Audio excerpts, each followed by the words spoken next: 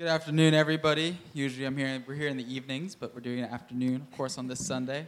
Welcome to Midtown Scholar Bookstore. My name is Ariane Dominique. Thank you so much for joining us. We're so happy to have you guys come out here. It's going to be a pretty fun afternoon. So here's some quick things to keep in mind before we start with the presentation and before I continue along with the introductions. We have several exciting events coming up in August, this upcoming month. Stay tuned on our website and check out our local media and our calendar on our website to see future events that are coming up, and they'll be just as awesome, usually in the evenings as well. Lots of good stuff happening as well, and they're always free and open to the public, so make sure to keep that in mind. Moving on, I have the pleasure of introducing our speakers here this evening. Hazel Gaynor is the New York Times, USA Today, and Irish Times best-selling author of 6 historical novels, including The Girl Who Came Home, and most recently, The Lighthouse Keeper's Daughter. She was a recipient of the 2015 Romantic Novelist Association Historical Novel of the Year Award, shortlisted for the 2017 Irish Book Award, and recipient of the 2018 Women's Fiction Writers Association Star Award. She lives in County Kildare, Ireland, with her husband and children. There we go. We also have Heather Webb, is the international best-selling and award-winning author of 6 historical novels set in France, including Becoming Josephine, Rodin's Lover, Last Christmas in Paris, and the upcoming Ribbons of Scarlet, which will be published in October 2019. She was a recipient of the 2018 Women's Fiction Writers Association Star Award. She lives in New England with her children and husband.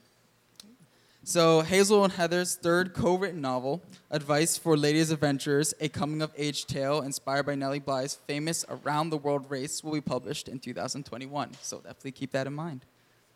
MJ Rose said about this book, she called it an enchanting novel. Gaynor and Webb weave a wonderful tale of love and loss, graced with the sense of perfumes, magnificent vistas, and characters you will not soon forget. A delight for francophiles, perfumists, film buffs, and everyone who loves a good cry and a happy ending. Channel Cleaton said, Meet Me in Monaco is a sweeping novel that will carry you away on a grand adventure. Gaynor and Webb bring the senses alive as the reader is transported back in time and becomes a guest at the wedding, an enchanting read. So without any further ado, Harrisburg, may you join me in welcoming our speakers tonight. Thank you. First of all, I have to remark on this amazing store. Been to a lot of bookstores, and I love indie stores, and Hazel loves indie stores, but we were blown away by the scope of this place and that gorgeous, rare book room downstairs. It's incredible, so we're really happy to be here. Yeah, absolutely. Thank you so much to everybody for coming out to talk to us. So we just want to spend a little bit of time telling you about Meet Me in Monaco, about some fascinating research that took Heather and I to the south of France. Clearly, that was a very difficult trip for us to take, going to the Côte d'Azur, and obviously to Monaco to research the book and follow in the footsteps of both Grace Kelly, Princess of Monaco, and of our fictional characters in the novel, which we'll talk to you a little bit about this afternoon. And we'll each do a short reading from the book as well, because we wanted to give you a little flavor of scene setting and invite you into the world, which we then hope you will continue when you take the book away today. And of course, we'll be signing afterwards. So Heather's going to maybe just introduce the book and tell you a little bit about how we came to write it, and we'll take it from there. Well, for those of you who have seen our first novel, and those of you who haven't, Last Christmas in Paris is actually set during World War I. And we knew that we had a great time writing that book, but we knew we wanted to do something completely different. And the most opposite thing you could think of from World War I is 1950s glamour on the Riviera. And so we definitely wanted a lovely summer book, and as soon as we started thinking about that location, scarves and hats and the big sunglasses and the striped umbrellas, Grace Kelly came to mind. And so we had a very excited, squealing conversation about Grace Kelly, and then we started diving into the research from there. Yeah, and I suppose, people have asked us a lot whilst we've been talking about the book, which only released on Tuesday. So this is really an exciting time for us to, having spent 18 months, nearly 2 years with the book in our heads and on the page, and now we get to talk about it and invite readers in, and we've had some amazing reader feedback. And actually what's been really interesting is how some people knew a little bit about Grace Kelly, or have been lifelong fans of her. So we've had really different responses. But what's been really fabulous for us as authors is that people who even didn't know Grace Kelly that well, when they finished reading the book, they're immediately running to look up her filmography, to look at videos of her wedding on YouTube. It's so fabulous to be writing at this particular time in our lives because we have access to such incredible footage of these historic events. So we were able, as part of our research, to look at old Pathé newsreel footage of the wedding in Monaco. And Grace Kelly was this young 26-year-old woman who had recently won an Oscar and was known for her roles with Hitchcock in the likes of Rear Window, in these really celebrated Hollywood movies. And she was really at the pinnacle of her career. In May of 1955, when she was invited to Cannes Film Festival. And it was the first time, actually, that she'd attended. And she was representing her studio, MGM. And off she went to Cannes to promote her movie. And not knowing that trip was going to change the course of her life. Because while she was in Cannes, at the film festival, she was invited to travel to the small principality of Monaco to meet the prince. And Grace, a young 26-year-old woman, you might have thought was fascinated to do this, but actually it was quite inopportune, really. She was a very busy young woman. She had places to go, people to meet. And who is this prince? Who is this Prince of Monaco anyway? So anyway, she went to meet him, and that, as we now know, changed the course of both of their lives. And it was really that sense of those chance encounters and how just an impromptu meeting with somebody can change the course of our lives. So that's very much what inspired our version of her life story in Meet Me in Monaco. And not only the chance encounter between Grace Kelly and this prince who was in need of a wife, but also between two fictional characters who we've brought into Grace's world. And they also have a chance encounter, not just with Grace Kelly, who's about to become a princess, unbeknown to them all at the time, but also a chance encounter with each other. And we were fascinated to explore how those moments can change a life. And those two fictional characters, one is a British press photographer called James, who's a charming young man, but he's basically hounding the celebrities at Cannes Film Festival, and he needs to take a photograph of Grace Kelly in order to keep his job when he goes back to London. And the other fictional character is our beautiful perfumer, Sophie, a very passionate young French woman who is struggling to keep her father's perfume business afloat. And it's this chance encounter with Grace Kelly that changes the course of Sophie's story. And that might be a good time to introduce Heather's reading of Sophie. Really? Okay. Yeah, I think just to maybe give you a taste of Sophie and who she is when we first meet her in the book. All right, and this is right from chapter 1. Cannes, May 1955. Each scent holds a mystery, its own story. That was the first lesson Papa taught me. To be a perfumer is to be a detective, Sophie, he'd say, bent in deep concentration over the mixing tube with a dropper of perfume oil. He would mix the solvent and sniff, mix and sniff until he was satisfied. Only then would he soak a mouillette, a narrow strip of paper, and hand it to me. What do you see, he'd ask.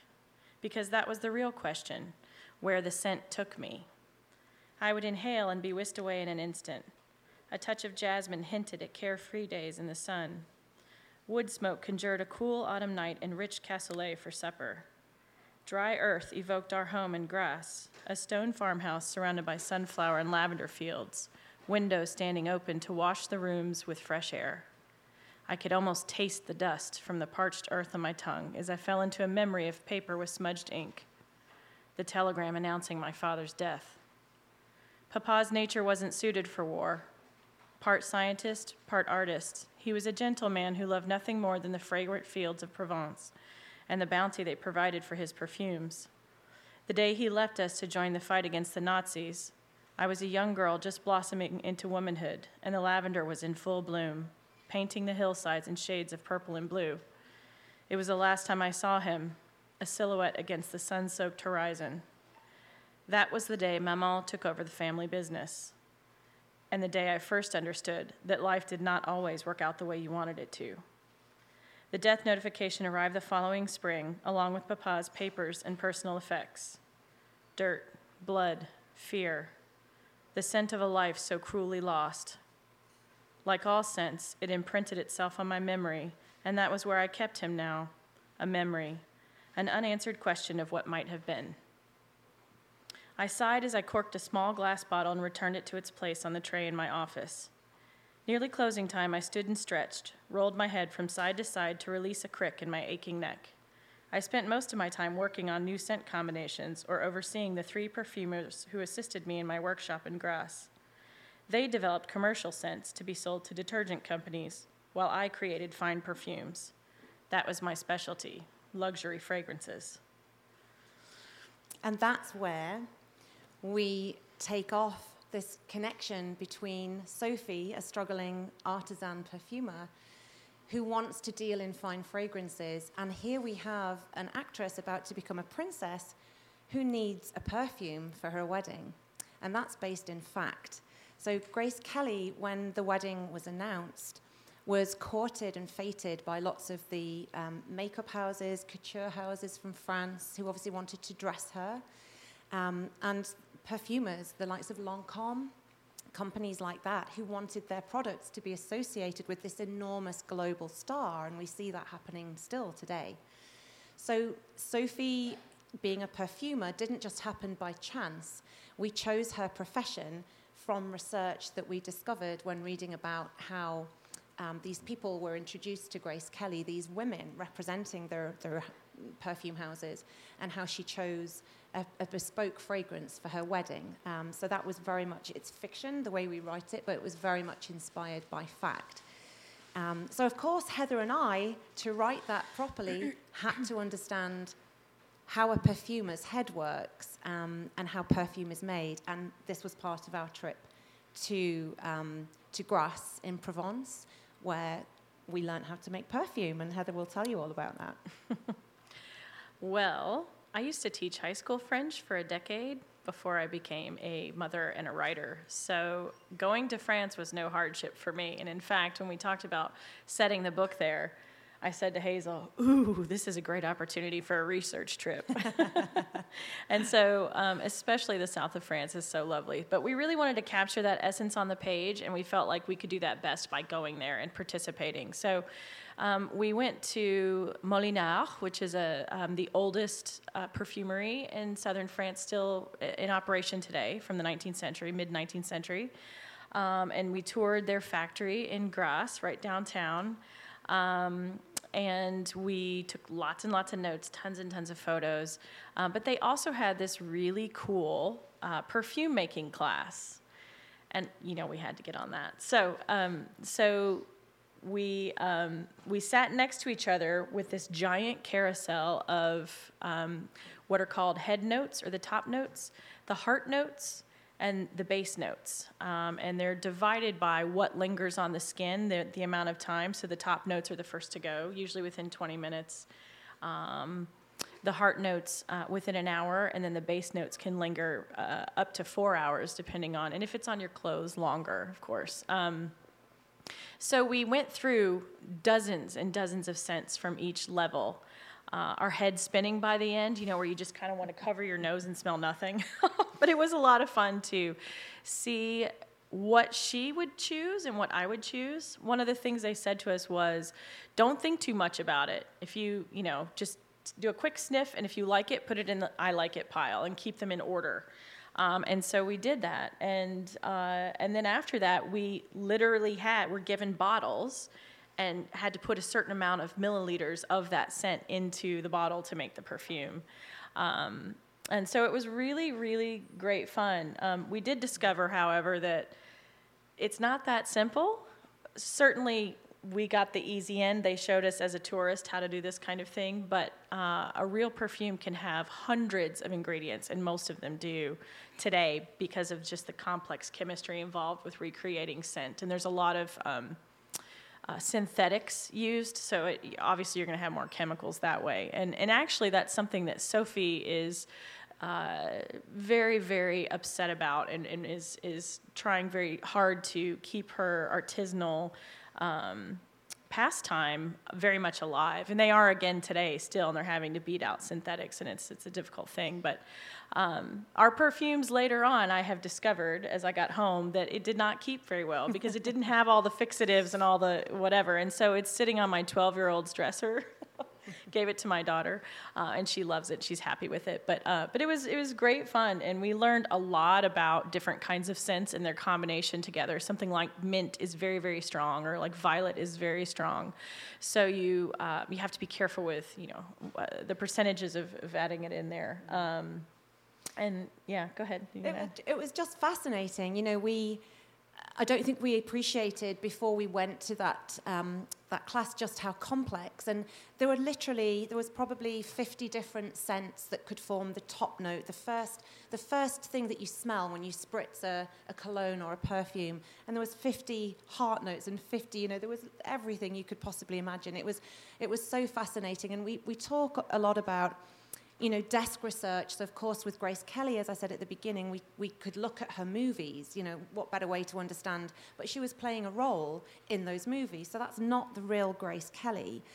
So we read an awful lot of books about her life, both as an actress and then as, in this incredibly diplomatic role as a princess, as a mother, as somebody who helped to found lots of charity. She was very, very philanthropical as well in her work.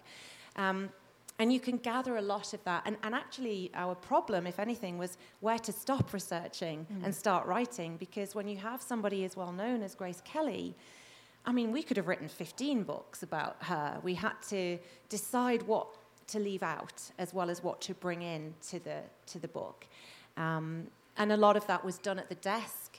And reading various accounts of her life, and some of them were quite scandalous. People seemed to want to believe that this liaison between Grace and Renier was not the best idea, and that it had somehow been a forced arranged marriage, and she was desperately unhappy.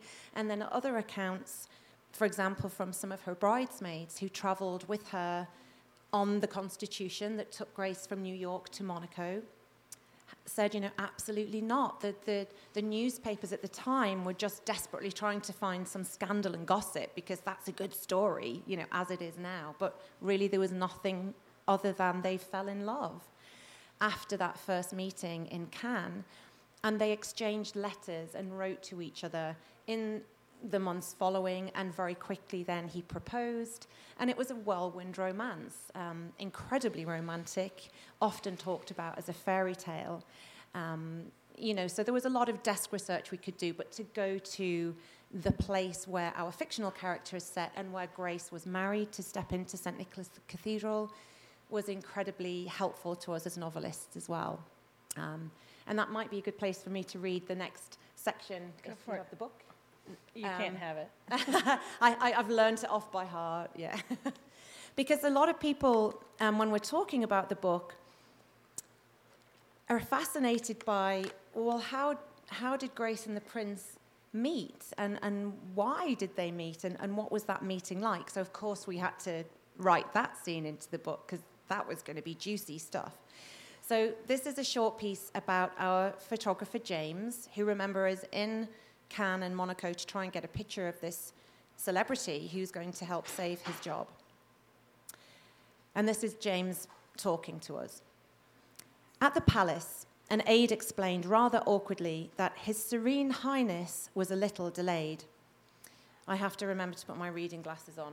because I'm still in denial that I need them. So now I can see. He offered to escort our party on a tour of the palace while we waited. Miss Kelly didn't seem too impressed and kept glancing at her wristwatch, but she managed a polite smile as she was introduced to the group of photographers and reporters. She shook all our hands, one after the other. "James Henderson, British Press," I said when she reached me. "Jim" to my friends. She smiled warmly, said, "Hello, James," and moved quickly on to the chap beside me who was sweating profusely. He wiped his hand on his lapel before offering it to her. I was glad, on her behalf, that she wore wrist-length white gloves. "I'm told the prince won't be long, gentlemen," she said brightly when she'd been introduced to us all. "And I suppose a prince is entitled to make an entrance. Perhaps we could use the time to take some photographs inside." The consummate professional, she took control with ease and charm.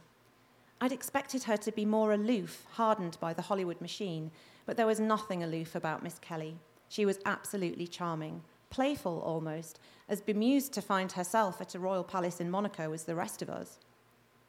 Her soft American accent and girl-next-door look were a far cry from the dazzling star we usually saw turned out in furs and diamonds.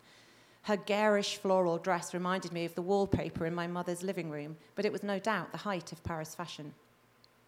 I followed the other reporters and photographers into the grand palatial rooms. Walsh had urged me not to draw attention to myself. "Look a little bored, if anything," he'd suggested. "You're good at that." I did my best, but it really wasn't easy in such ostentatious rooms and in the presence of such a striking woman. If she was reluctant to be there, Miss Kelly didn't let it show for a minute. She posed when and where asked, her trademark smile illuminating every room we visited, making our job easy. We photographed her looking at marble busts and armory and portraits of the Grimaldi family. In each setting, she turned on the charm for the cameras. I was impressed, and more than a little amused with her ability to look absolutely fascinated by so many inanimate objects. Maybe she was the perfect woman to stroke the prince's ego after all. I'd heard he could be difficult to engage in conversation at best, and about as interesting as a marble statue at worst. After several posed photographs in the library, I took a lovely shot of Miss Kelly walking along a long balcony, shafts of sunlight bursting between the ornate colonnades. She stopped for a moment, placing her hands on the stone balustrade as she gazed out over the courtyard below. She looked extraordinarily at home, as if she visited palaces all the time. I had to hand it to her. She was a fine actress indeed. And that's the meeting at the palace between James and Grace. And it was great fun for us to bring Grace in and out of the scenes in the story. You know, this Meet Me in Monaco isn't a biographical account of Grace Kelly's life. We very much set out not to write that. But it was great fun for us to decide which parts of her life we were going to bring onto the page, and to imagine, you know, really writing historical fiction is often about filling in the silences or allowing your imagination to fill those gaps where, yes, we have lots of photographs of somebody like Grace Kelly, but we don't know what she was thinking. We don't know what she was feeling. But as somebody who has been a 26-year-old woman in love, I can imagine what that would feel like. So it was great fun for us to bring her in and out of Sophie and James's lives and how they interact with her and how they then interact with each other. And to show maybe another side to Grace, the very human, anxious young woman, excited young woman about to be married, but nervous and maybe a little unsure. And what might that feel like to somebody like her? We really liked that her coming in and out was a chance to bring our characters together. She acts a bit like a fairy godmother in a sense. Mm. She sort of sprinkles her magic on the page, and then it becomes about the other characters. And she seems like that in her films, too. Like, she brings some sort of magic forward, and so we wanted to kind of capture that essence on the page as well. And show the parallel between her relationship with Rainier as well as Sophie and James's relationship towards the end.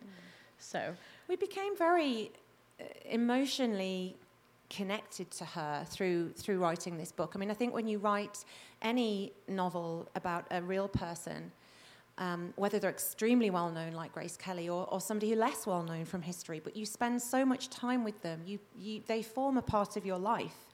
And whenever I'm writing about somebody, I have lots of visual imagery of them around my desk. So there's been pictures of Grace Kelly around me for the last 2 years almost, which isn't a bad problem to have.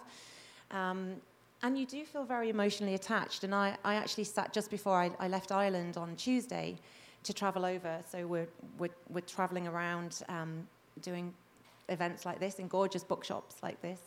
And I was at my desk just looking at some footage of her before she left America to travel to Monaco. And I got really upset. Well, not upset's the wrong word, but very emotional watching these snippets of her life. And I hope that by the time a reader has spent time with our characters, whether real or imagined, that you feel you've engaged and invested in their lives as well. There's nothing better than a reader saying, I just spent an hour with Google or in the library or rewatching these films or what have you, because I was so inspired by the book to go find out more.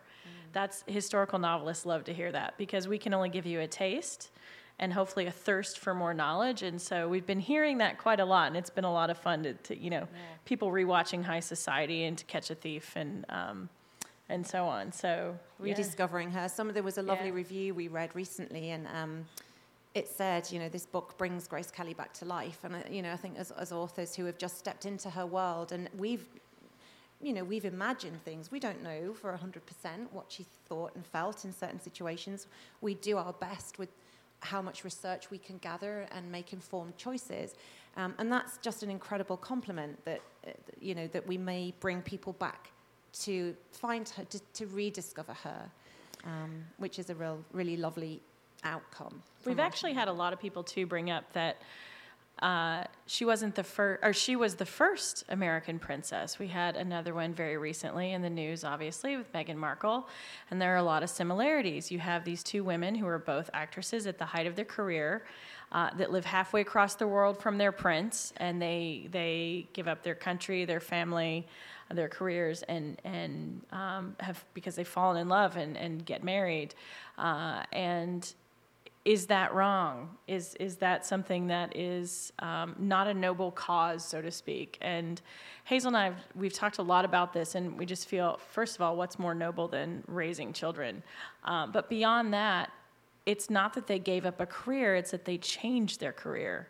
These women have started incredible charities, and are very, very active in lives of the needy, whether it be in their own countries or elsewhere. Grace Kelly was a huge proponent of the American Red Cross. And then she also started the Grace Kelly Foundation, which you guys aren't that far from Philadelphia. I don't know if you've heard of it, but in essence, it supports actors and other artists.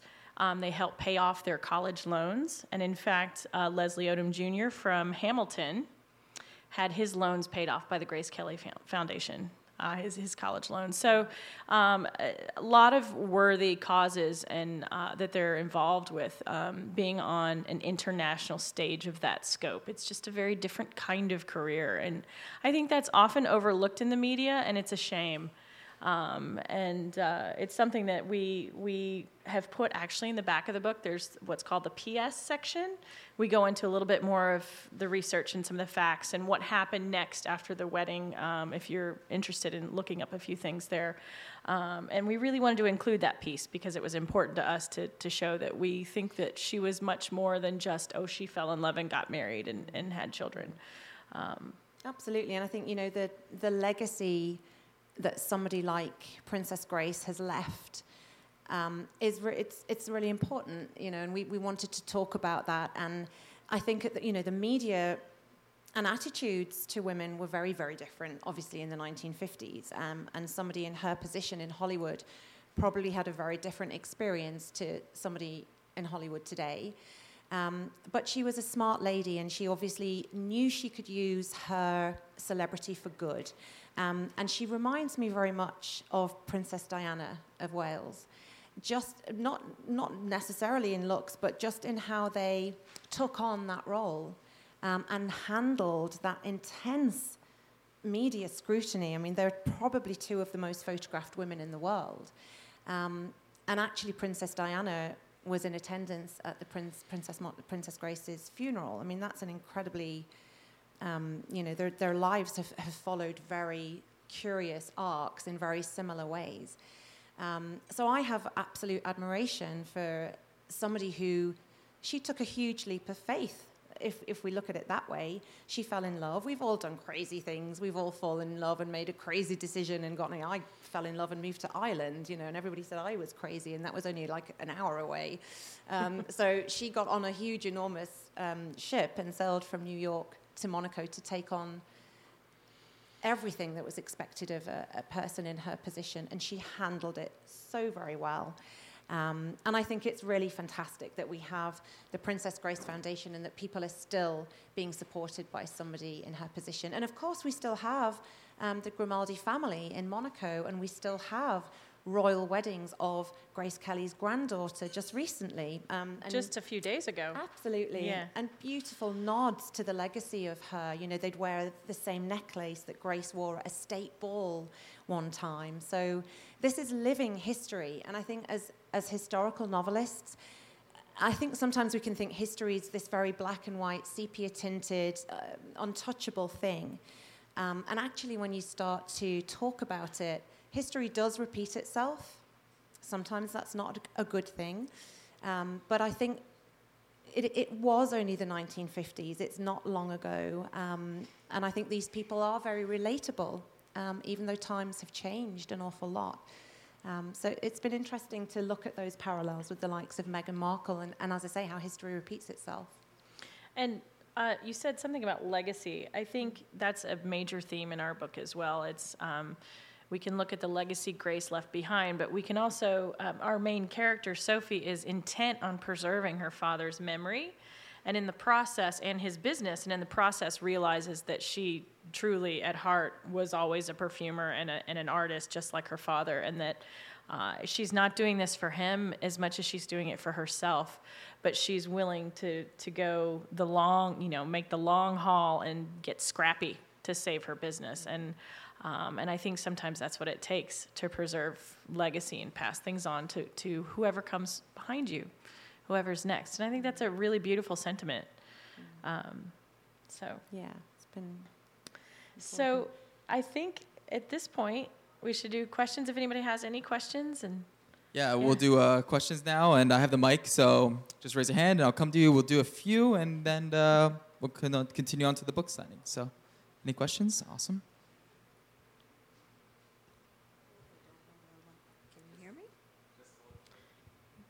Mics are intimidating, aren't they? They are. I've never used one before. I'm tempted to burst into song, but I'll try not to. I am not. I'm not tempted. Not at all. I find it fascinating that you two write together. So you aren't the only one. So do we. I want to know how that works. Well, the very quick backdrop is we have the same literary agent, and we had debut novels coming out around the same time, so she connected us, and we became fast friends. And we decided to work on our first novel together because we had done an anthology with several other authors, and just we hit it off so well and decided, wouldn't it be fun just to try to write a co-novel? It was actually a very rapid thing. We kind of had this idea, and then next thing you know, we're working on Google Docs. I don't know if you're all familiar with Google Docs, but it's basically a program where you can both be writing at the same time in different locations and see what the other person is writing. And so it quickly became a doc, and next thing you know, we're in love with these characters that we created. And so that's the basis, but in terms of the nuts and bolts, we usually, we each take a character. We do all the plotting together, so we'll get on the phone via a program like Skype, and we hash out all the big stuff. And then we've made a couple of documents just to keep track of the timeline and who these people are. And then we each take a character that we feel like we could write well, or, the first book, I took the boy, she took the girl. This one, she took the boy, I took the girl. So, just for fun, to mix it up and make it different. And our upcoming is 2 women, actually, perspectives. But so that allows us to, when we write the first draft, to take turns writing. Either, she's ahead 5 hours in time, obviously. And so sometimes she'll write first, and then I get up in the morning in the U.S. 5 hours later, and then I'll work on the document, or we work every other day, that kind of thing. And then for editing, we actually both go through page by page together, so we've actually both worked on every single scene, both characters, lots of comments in the margins. So the thing about Google Docs, too, is it emails you every time the person leaves a comment. So you're able to see, I wake up at 7 a.m. or 6 a.m., whatever, and I have 37 emails in my inbox, and I know Hazel has been on the document, So that's the basics of it. It's great fun. I mean, I think the question most people want to ask really is, when do you disagree, and what happens when you have a big bust up and fall out? And we're really boring because we don't. We just get along so well. And it's in addition to our solo work, so we're still working on our own novels. And actually, we've realized that writing together is really complementary to writing on our own, rather than interruptive in any way. It's all about the creative process. And sometimes when you're working away on your own novel, and we're talking a process of 18 months to 2 years from research to finished book most of the time. That's a long time to be on your own with a project. It's really great to have the ability to sometimes just step away from that, but still be working and still be writing and bounce ideas off each other for our solo projects as well. And yeah, it just works. It's somehow the time difference and being in different continents. Plus, we've each brought something different to the writing process. Heather's very much a plotter, so would naturally want to sort of map things out. I'm the opposite, what we call a pantser, so I kind of make it up as I go along. And sometimes we need to borrow a little bit of that style from each other. Yeah, it's really good. Yeah, I think that's we borrow that style from each other. I think we're extremely flexible, both of us.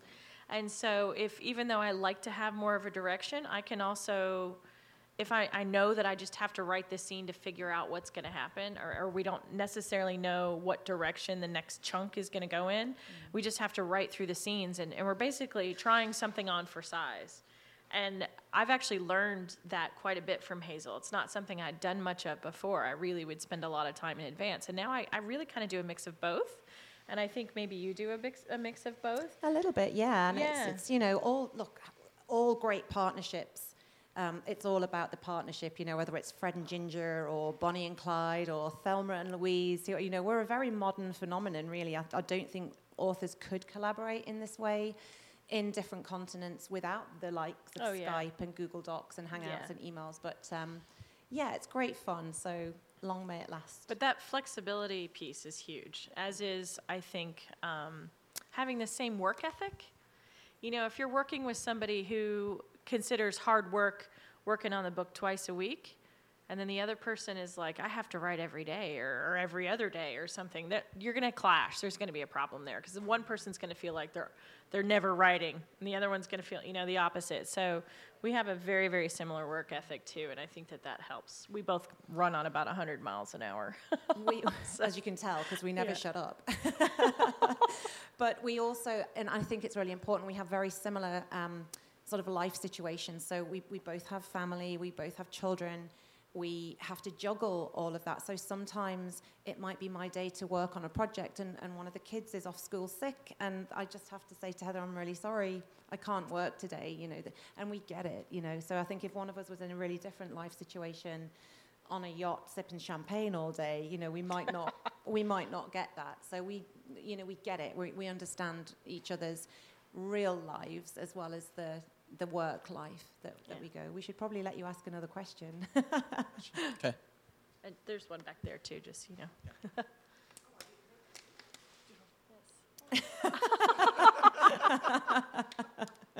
See, these two are fighting now. Yes. This is Friends. Yes. We get it. Because you're writing a historical novel, And obviously you have research to do. My question is, how much research do you do before you actually sit down and start putting that novel on paper, as it were? I think it depends on the book. Okay. I mean, Yeah. I know, I'm aware of the research that's done as you're going along. Yes. We front load. That's what I like to call it. So we'll spend we'll spend probably 6 weeks, 6 to 8 weeks. So when you're finishing another book, I go ahead and start reading at night. You know, my bathtub reading or my bedtime reading, I start researching and just highlighting, just absorbing information. I think you do the same. Yeah. And then at that point, so when we actually start the new one, we've spent a couple of months or more already doing a bunch of reading. So that way we have a base to work from, and then from there, like you said, we research in dribs and drabs based on things we need to look up.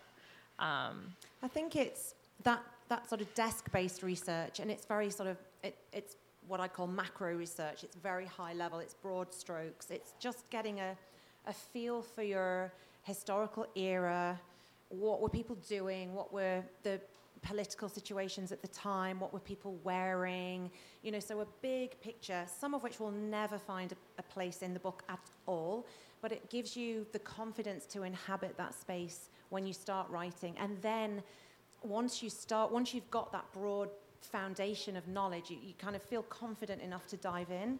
And then as you're writing, then you'll realize, oh, I need to know what the name was for that particular style of shoe that I'm trying to describe that people wore, and it can get that detailed.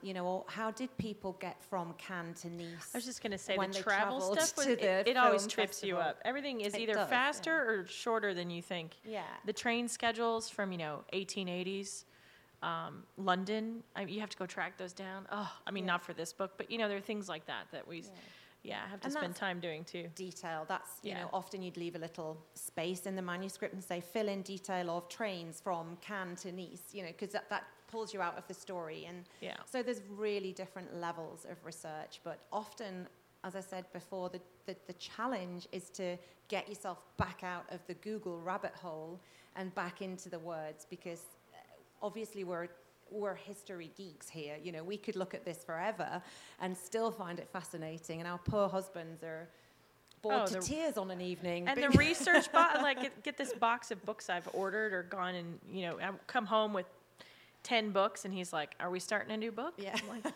yes, we are. What are we learning Look about at that now? giant stack of biographies and whatever else it is that I have. So My kids are mini experts in everything from the Titanic to the Cottingley Ferries. We've been around lighthouses. Now they know all about Grace Kelly. You know, they're 11 and 13-year-old boys. They really shouldn't know this stuff. It's great fun. I am of the understanding that a special perfume was created for Grace Kelly's wedding. Yes. And I think by the prince. Was that the basis for making Sophie a perfumer? it was. It wasn't. It was made by Creed. Florissimo was the name of the perfume. I don't know that You're the very Prince well commissioned it. researched. Yeah. Yeah. So that was exactly where we got the idea for Sophie. Yeah.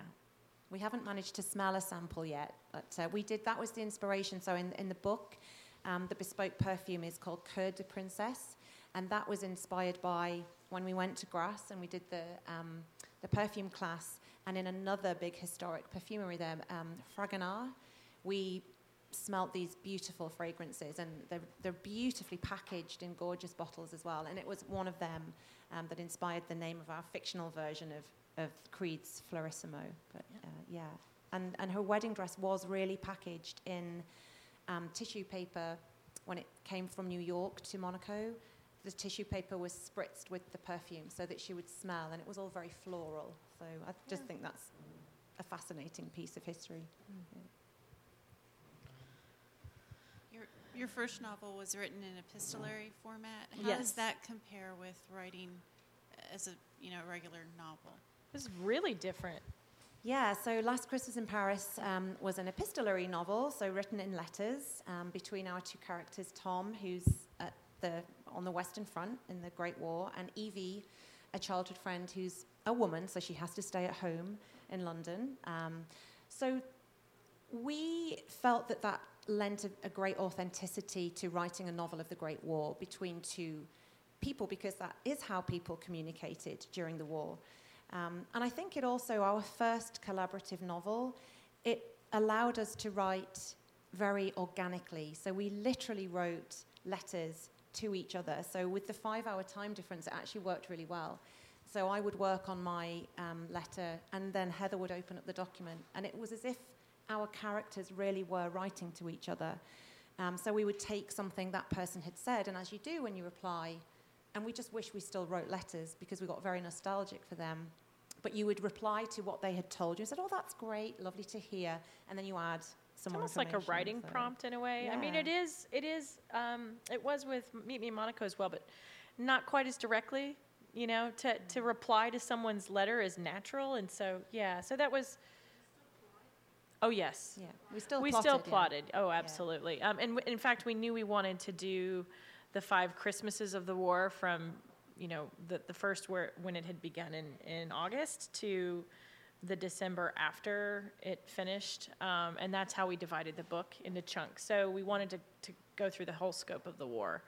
And I then think we were quite smart in doing that format, actually. We were, It made it a little bit easier to write a novel by doing 2 distinct first-person point of views with 2 different people writing that on the page. So I think we made a good decision to do that, and plus it suited the era, and it created this lovely sense of tension and that angst that people would experience during the war of waiting to hear. especially when letters go missing or, you know, Tom goes missing at the front and such. So there was It's a not good quite so romantic now, is it, with WhatsApp and instant messaging, and we know No. far too much about each other's lives Yes, every we minute do. of the day. But so then with Meet Me in Monaco, it's 2 characters' perspectives. So we divided the characters, and we still did a fair amount of plotting. And we knew obviously that the book was going to climax around the wedding, but we had actually written a lot of wedding scenes because it was a week of events, and we were trying desperately to show every one of those events with all the detail, and it killed the story. So we had to figure out which parts to take out, and then there's a chunk that takes place in 1982, and so we had to figure out, do we want to put it through the novel? And we did initially, and then decided, that's not really working, so we had to rip it all out. And so we had a lot more back and forth with this one than we did with the other. So it was more challenging in a way, I think, than the letter writing. But we figured it out. We got on the phone a lot and hashed it out. Or we'd try something and be like, no, that's not working. We have a very similar instinct, I think, for storytelling, even though our styles are different yet complementary. I think our instincts are very similar, and so if something goes awry, then almost always, if I bring it up, she said, I just made a note to send you that today in an email or whatever it is. There's a lot of that happening, so. And we've now been together since Tuesday, and we've started finishing each other's sentences this week. So this is quite worrying. Brain trust. So, yeah. How are we doing for time? Have we got time? We still got time for a few more questions. Great. Okay. I have 2 questions. One, did each of you write from one character, one the female and one the male? Yes. And who did what? And the other question is, you mentioned that you're collaborating on another book about 2 females. What time period is that? And does it involve any famous people? Okay, so first question, yes, we initially will take a character each. So in Last Christmas in Paris, initially Heather wrote as Tom from the male point of view, and I wrote as Evie, the female point of view. And then in Meet Me in Monaco, we decided to switch it up. So I wrote James for the male point of view, and Heather wrote Sophie from the female point of view. And then obviously there are connecting bits within the narrative as well. So we have fictional news articles written by a journalist, Angeline West, which again were inspired by real newspaper articles from the time. So we would write them together. But with both novels, and we will definitely do it going forward, I think that starting point to take a character each really helps, because you can get into that character's head, and you can write a distinct voice because then it's my voice writing as James and it's Heather's voice writing as Sophie. And we are very similar in many, many ways, but we do have distinct voices.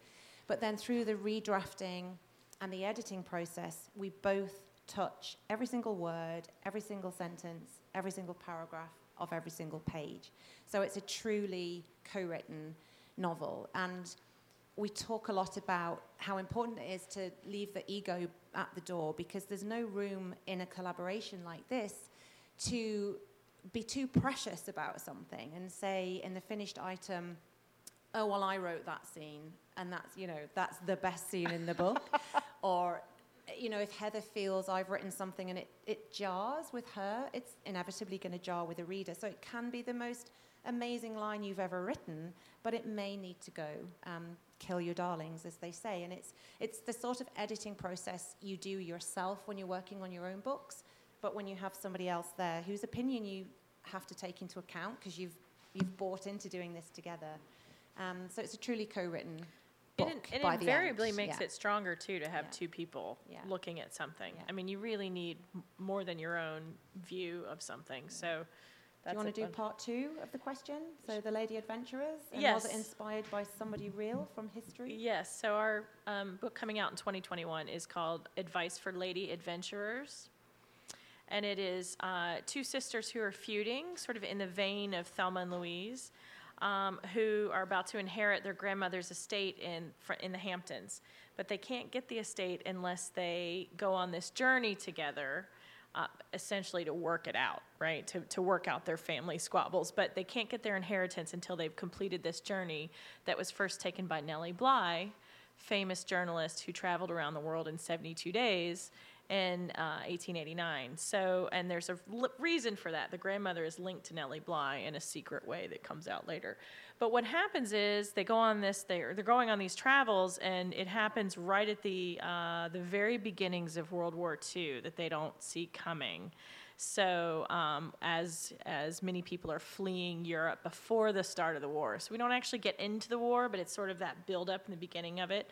So a lot of high stakes, but also a lot of fun between the sisters as they're squabbling and pranking each other and trying to figure things out. There is a love interest in the story as well. So, And obviously, these two sisters are going on an adventure and traveling around Europe. So guess where we're going to be going? So part of the plotting at the moment has been, well, where are they going to go? Should we take them to London? No, maybe we should take them to Ireland first, because Heather's desperate for any excuse to come to Ireland. And then I was saying, maybe they should go to Venice. So we're like, yes, we definitely need so. I think there can be, we'll come back when it's published in 2021. We'll tell you where we managed to get ourselves to in the arduous task of researching our novels. It's tough, I tell you. All right, so if there's no more questions, just could you join me in one more round of applause for our speakers today? Thank you. thanks. You have been listening to the Midtown Scholar Bookstore Author Reading Podcast. Please make sure to hit the subscribe button to keep up to date on all our newest author talks. After every event, there are limited quantities of signed copies of the featured books. Don't forget to grab your copy today. If you would like more information on Midtown Scholar Bookstore, please visit midtownscholar.com. The Midtown Scholar Bookstore Author Reading Podcast is a free podcast and does not own the rights to any of the readings.